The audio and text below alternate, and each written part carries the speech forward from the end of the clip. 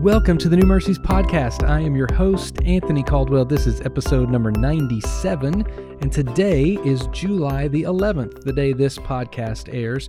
And so I want to look at Proverbs chapter 11, just the first two verses today. I want to reference an old episode that we had, and I also want to share a funny little story just to help us understand this picture that is being painted by Solomon in this proverb today. So I want to look at Proverbs chapter 11, verses 1 and 2. Here we go. A false balance is an abomination to the Lord, but a just weight is his delight. And verse number 2 says, when pride comes, then comes disgrace. With the humble, though, is wisdom.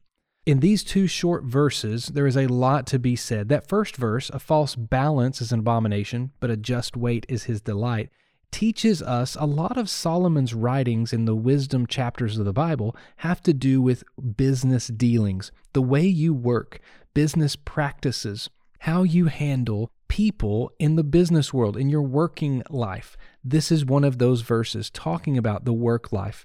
And the Bible says that the Lord hates a false balance, meaning dishonest business practices. He likes honesty whenever it comes to business. It says a just weight is his delight. If you want God to delight in your efforts at work, be honest. I've got a really funny little story with this. I was looking at a commentary today, and as I was reading the commentary that shares this short little story about this verse to give us an illustration so that we can see this in a little bit different light. The story goes as this. A woman went into a local food store and asked the butcher for some chicken weighing 4 pounds. She wants a 4-pound chicken. And the butcher only had one chicken left, and it only weighed 3 pounds. So the woman said, I'm sorry, it's not quite big enough. I've got to go to another store to find a bigger chicken. And so the butcher, who was not known for his healthy business practices, his honesty, he takes that chicken. He says, well, hang on, ma'am, just a second. I think I have one more in the freezer in the back. So if you wait just a minute, let me go see if that one is 4 pounds. And so he takes the chicken and he goes into the back, and he's back there for a minute, and he comes back out with that same chicken. And he says, you are in luck. I think this one's a 4-pounder. And he sets it up on the scale in front of her, and she can't see it, but he takes his finger and he pushes the scale down until it says 4 pounds. And he says, oh, you are in luck. Look at this. I had a 4-pounder left. Will you take this one? And she says, you know what? You've been so nice and so helpful. I'll take both chickens. And as the story shows, this woman, we like the story for a couple of reasons. One, we like for somebody to get called out when they're not being honest, right? We don't like the idea of a woman getting cheated in her food purchase. We want to see her win in this situation and get exactly what she thinks she's getting. That's the same way it is in all of our business dealings. God delights in honesty in the business world. Whatever you're doing today, be honest. The second verse says, when pride comes, then comes disgrace, but with the humble is wisdom. That verse is beautiful. I love this verse for a lot of reasons. Back in episode number 34 of the podcast, now I know that was 60 plus episodes ago, but back in episode 34, I shared just a little nugget that God had revealed to me a few months ago. And that little nugget is, everybody knows something I don't know. And that's where humility is, being willing to listen to people. This verse, when it says, when pride comes, then comes disgrace, I don't want us to think that pride brings this massive amount of dishonor.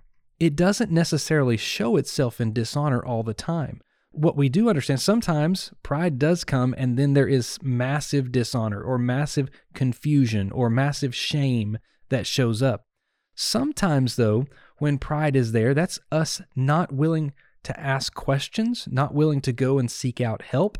That word disgrace is built on two words in the Hebrew language. It gives us a base understanding that what you will receive is so light and basically bland. It means you won't be esteemed to the way you thought you would be esteemed. So you think you can do it your way. You think you can do it the best way. You think you don't need to ask for help in any way, shape, form, or fashion. But the truth is, if you do it on your own and you think you've got it all figured out and you are prideful in your actions, then you will be, at best, just lightly esteemed. You won't get what you think you're going to get.